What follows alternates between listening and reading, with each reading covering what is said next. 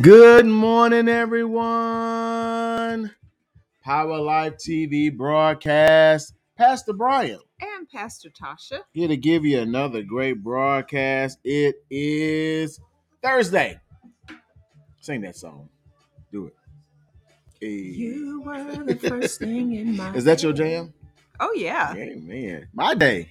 Oh, This yeah. we don't own the rights to this music. This is Kenton Jones. And the name of the song is called My Day. Yeah, we pray that Kenton Jones comes and does a concert for WPC. Yeah, it'll be great. It'll be awesome. It'll be awesome. Yeah.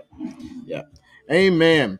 Well, our saying is, this is the day that the Lord has made. We will rejoice and be glad in it. And now we're saying that all is well in my house, and my life is getting better every day. Every day, my life is getting better. That's our new confession. Amen. That's our new declaration. Amen. All is well in my house, and my day is getting, and every day is a good day. Every day is getting better. Well, amen. Amen. Amen. So make that part of your confession. You know, what was his name? Oral Roberts used to say this all the time. He would say, something good is going to happen to you.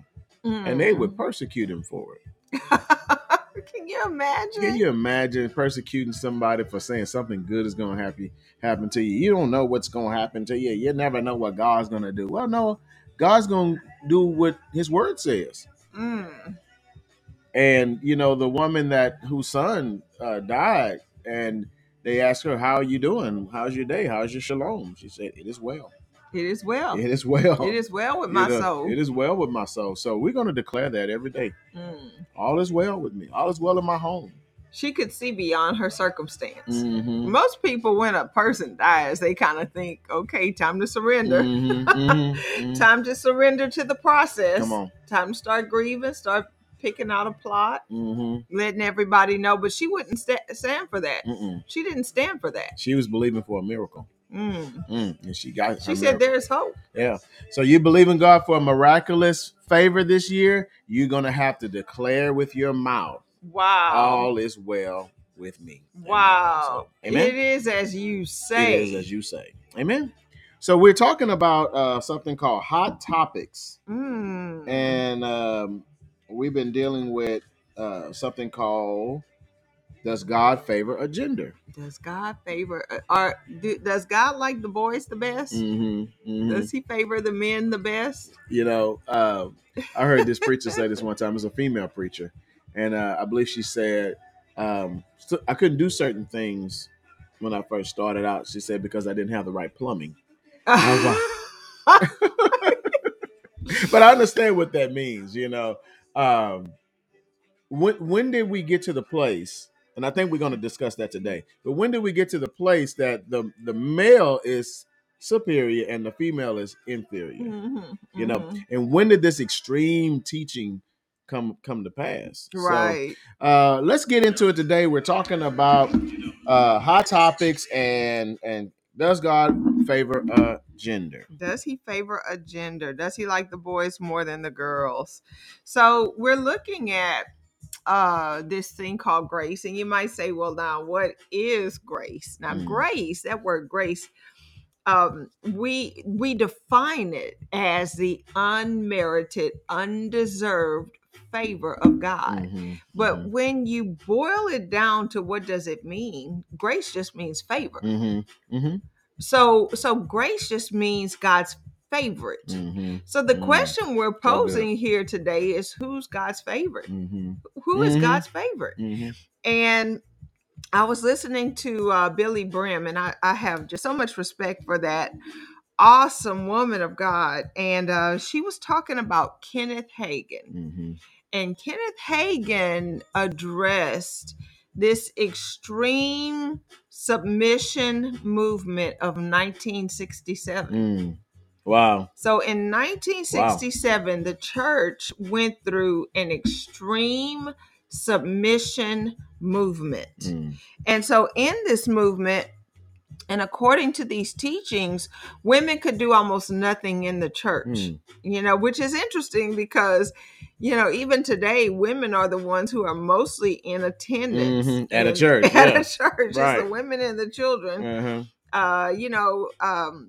But that's changing in Word Power Church. We have a lot of men who have taken up the leadership positions in their home and say, "Oh, no, it's not up to my wife to fulfill the spiritual call of God. It's not just up to her. It's up to me as well to provide my role of leadership in the home." And it's amazing to me that God does appoint leadership. Now we have to look at that in the scope of submission and mastery and oneness and equality in Christ, and what does God want out of his church. Exactly. And so during this extreme submission movement, women could do almost nothing. They could not preach or teach, and they certainly could not make any decisions. Wow. They certainly couldn't decide anything. And they couldn't do this in church or in their homes. Wow. In their homes, it was not up to them to make any decisions. So it left the institution and went into the house. Yeah, they felt like the same principles that were working in the church needed to work in the households as well. Wow. Wives could not spend the family's money without specific permission from her husband. She could not balance the checkbook, or even if she were the more talented one in the house when it came to mathematics and accounting and that budgeting, sort of budgeting, it wasn't up to her to do that. In some extreme teachings, when the gifts of the Spirit were in manifestation, wives were to move in closer to their husbands for protection. For protection. Wow. And it's like, well, what would the Spirit do? I know, right? What exactly did they think was going to happen when the Spirit would start to move? Like the woman was in so much error that the woman was going to get struck down by lightning when the Spirit of God was moving. No, that wasn't going to happen. She was not capable. This is interesting. In the minds of some to discern the Spirit. The husband was able to. He was the one who was able to discern the Spirit, but in their minds, the woman was incapable of discerning the spirits.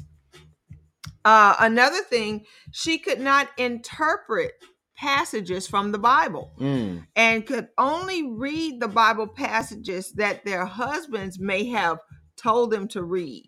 If their husbands told them to read certain passages, they could read it. Now, all of this is from that book by Brother Hagin. Actually, this is what I learned from a teaching from Billy Brim. Okay. Billy Brim was talking about it. Okay.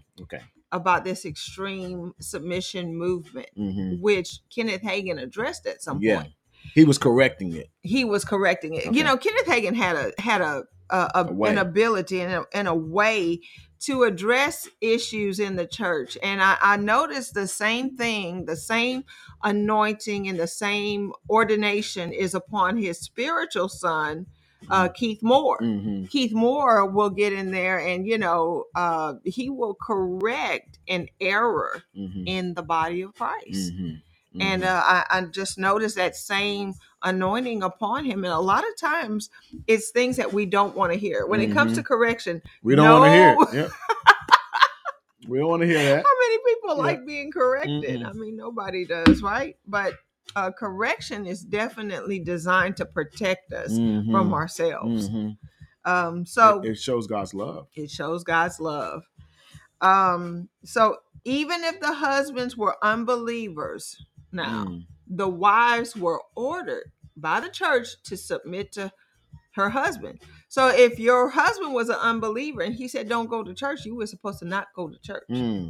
Wow. Under these extreme submission movements. Now, I noticed that some people, even today, they use the ministry of submission, and submission is a ministry. There is a place of, there's a power in there, and a power of submission in a marriage that could be a changing force, a force of change in a marriage. But when we use it all willy-nilly, now I want to do, or I don't want to do something, and my husband is telling me not to do it. Well, I'm sorry, I can't do that. My husband said no.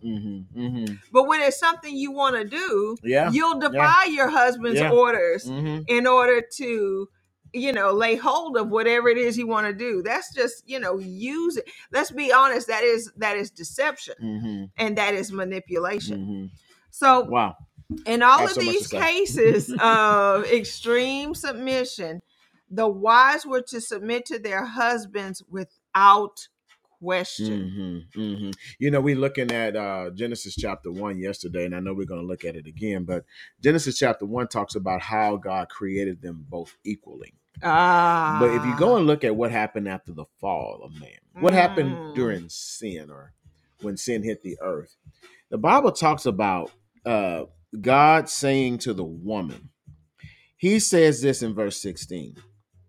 To the woman, he says, I will greatly multiply your sorrow and your conception. In pain, you shall bring forth children. Now, God never ordained for us to have, or women to have, pain in childbirth. Right. And that's so interesting because, I used to read this completely wrong because what it said here is, I will greatly multiply your sorrow and your conception. That's what it says. And I thought it said, I will greatly multiply your sorrow in conception. Right. Yeah. You think about that. He says, I will greatly multiply your sorrow. What is sorrow? Your griefs. Oh, man. Your pains. Women go through a lot of emotional stress, a lot of emotion. Bless you. A lot of it. Bless you. Oh, excuse me. Good healthy sneeze. Emotional pain, emotional stress, and that was not ordained by God. That was not according to his intended purpose. Right. But if you go on to read it, it says, in pain you shall bring forth children. Then it says this, and your desire shall be for your husband, and he shall rule over you. That was not God's original intention. Right. Our desire was supposed to be for our God, and our equal, our corporate desire was to be toward the Lord. And of course we would desire each other, but we would desire the Lord together. We would have a pursuit. And God never designed for us, for the male to walk ahead and the woman to walk behind. He designed for us to walk side by side. We are to have dominion together. Right. Now, go ahead and read Genesis chapter 1, verse 26. So just like you just said, God's original design and mandate for humanity is that they would dominate over God's created elements for the earth together. And so Genesis 1 and 26 through 28 says, then God said, let us make man in whose image? In our image. It's amazing how God put us in his class.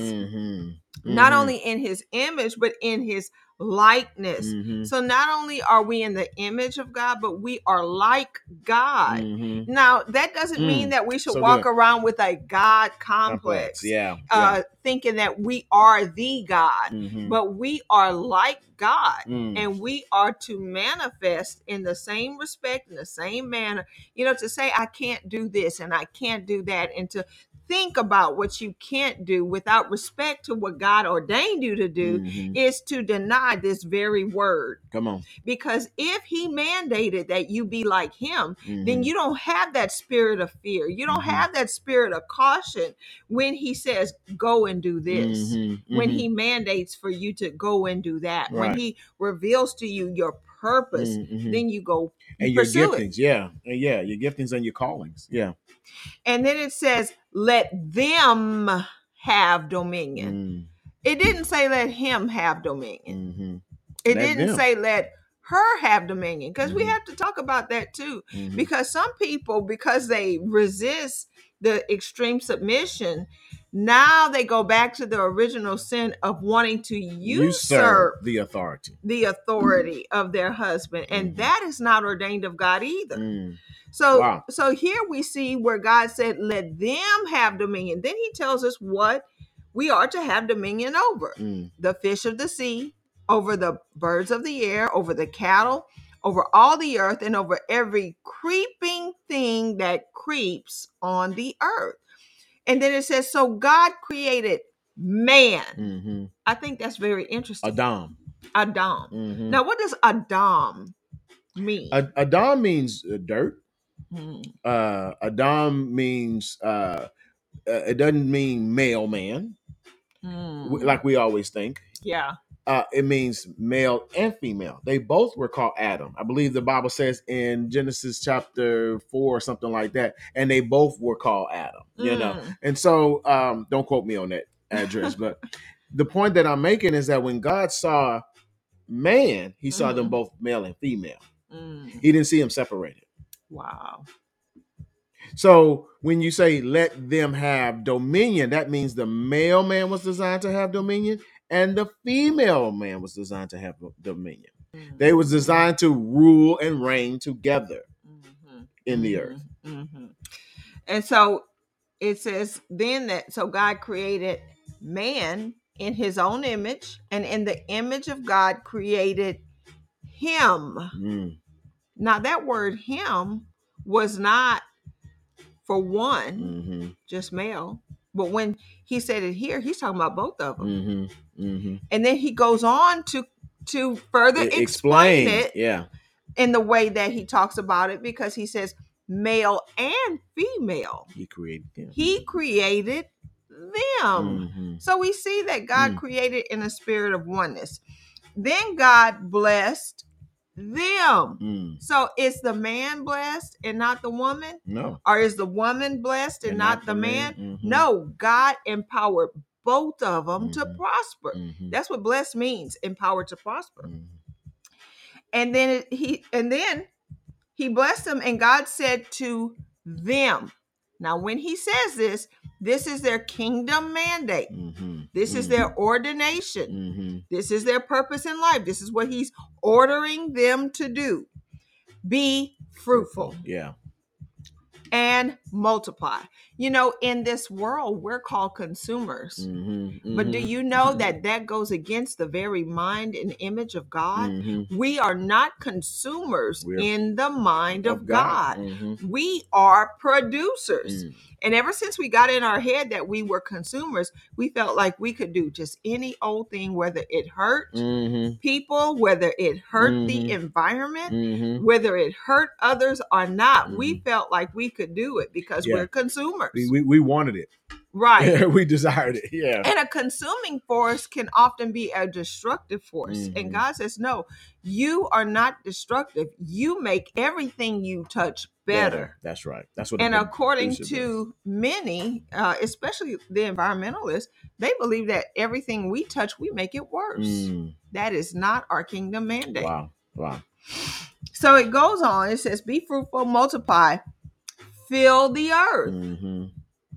And listen to this, subdue it. In other words, don't allow this world in all of its wilderness and its wildness and its uncultivated way of being. Don't let that reign. Yeah. I like one saying, don't allow what God wouldn't allow. Yeah. That's so good. Don't you, whatever you avoid, Satan will invade. So powerful. If you just let it happen, then that's not subduing the earth. You don't want to allow what God wouldn't allow. That is powerful. Everything that's under your dominion, you need to put it back in order. Wow. That's what it means to subdue. Subdue it. Yeah. Have dominion, and it goes on to say, it says it again, over the fish of the sea, the birds of the air, and every living thing that moves on the earth. Now, we noticed something. That the only thing that was missing that God didn't say rule over was each other.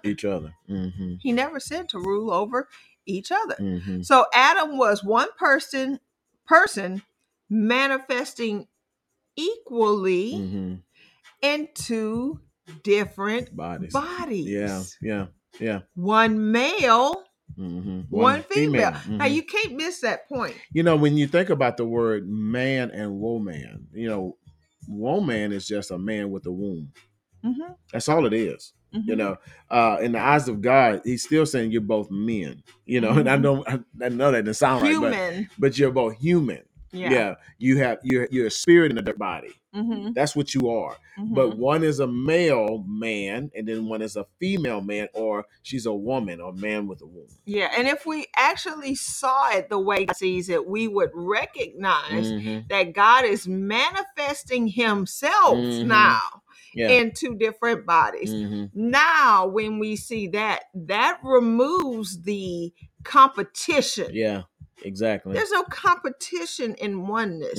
There's only appreciation. Now, that word appreciate, it means you make it better. So when I recognize your giftings, your callings, when I see your leadership, when I see your vision, when I recognize, the ordination that's upon you, the call of God that's upon you, the ability that's upon you.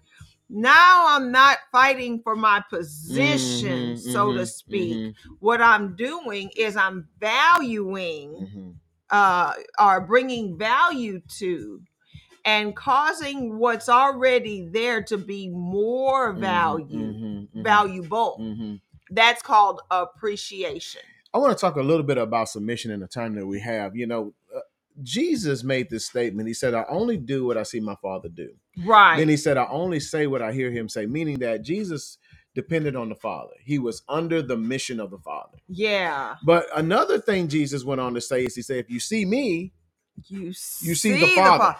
Now, we're one. Yes, and Jesus and the Father were the perfect picture of what dominion, what submission, look like, and oneness, what it looks like.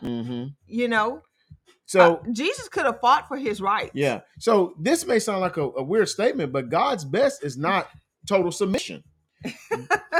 And God's best is not total dominion and mastery over each other either. Yeah. What is God's best? Oneness.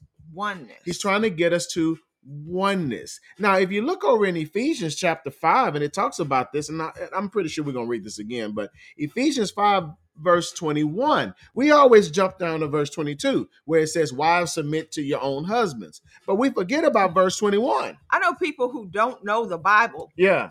Who will tell you? Who will tell you this? They can pull this scripture out. They know this scripture. Well, don't the Bible say, wives, you need to submit to your own husbands? As if to say, you must have this extreme submission. Right. And so it's kind of like that scene, from Coming to America, where the parents picked out the perfect bride for the king, for the Prince of Zamunda. Yeah. And so he decided to test her submission. And so he said, bark like a dog. And she goes, woof. Yeah. Woof. A big dog. Woof. Woof. Hop on one leg. Hop on one leg. Make it sound like an orangutan. Yeah. And so anything he told her to do, she did. She was gonna do it. Why? She had been taught extreme submission. And what he said at some point is, his friend said, well, isn't she beautiful? Doesn't she, didn't you just want to go and jump on her, or something like that? This was a comedy movie. And he said, I want and desire a woman who not only stimulates my loins, but also my intellect. That's right. My intellect. So in other words, what he was saying is that he wanted a wife and a woman who could think, who would add value to his life, not only sexually, not only through extreme submission, but that she would have leadership qualities as well that would add value to whatever it is that he was to do as far as leading his nation. And when you look at verse 21, it says that. It says submitting to one another in the fear of God. So in other words, we have to learn how to get under each other's mission. Why? Wow. Because we each present value. Right. We each present leadership qualities. And there's some things that I need to get under your mission, and there's some things you need to get under my mission, but we're working together as one. Right. And I see it so clearly with Jesus and the Father. You know, Jesus, from the foundation of the earth, the Bible says that he was crucified from the foundation of the earth. So when God created this earth, in the mind of God, Jesus was already crucified. In other words, he was already going to have to die. Do you recognize that he had to submit to that plan? And when he submitted to that plan, the Bible says that he acquired a name in heaven, which was above every name that was named. Now, no one knows the name of God. Now, if you go back to the original Hebrew text, nobody knows the name of God. And some people say, well, yeah, I do. It's Jehovah Hamashiach. No, that's not it. That's what the Jews called him because they would not call God by his true name. Nobody really knows the true name of God. Right. But whatever it is, God, the Bible says, took the name Jesus and placed it above even his own name because Jesus was willing to go so low. The Father was willing to exalt him so much higher, that even higher than his own name. Yeah, it's about depending. It's about depending. When we look at the word love, I love my wife. I love my this. What am I saying? I love them because I depend on them. Right. And when my wife says she loves me because she depends on me. Yeah. And when we look at this word on submission, before you go into the church trying to enforce submission, learn submission in the house. Yeah. You know, learn the proper order in the house. We find that the Bible says that no one should be a deacon unless your household is run well. You can run your own household. So, you know, this was talking to the male man. You know, if you cannot even rule in your household well, he says, don't try to rule over a church.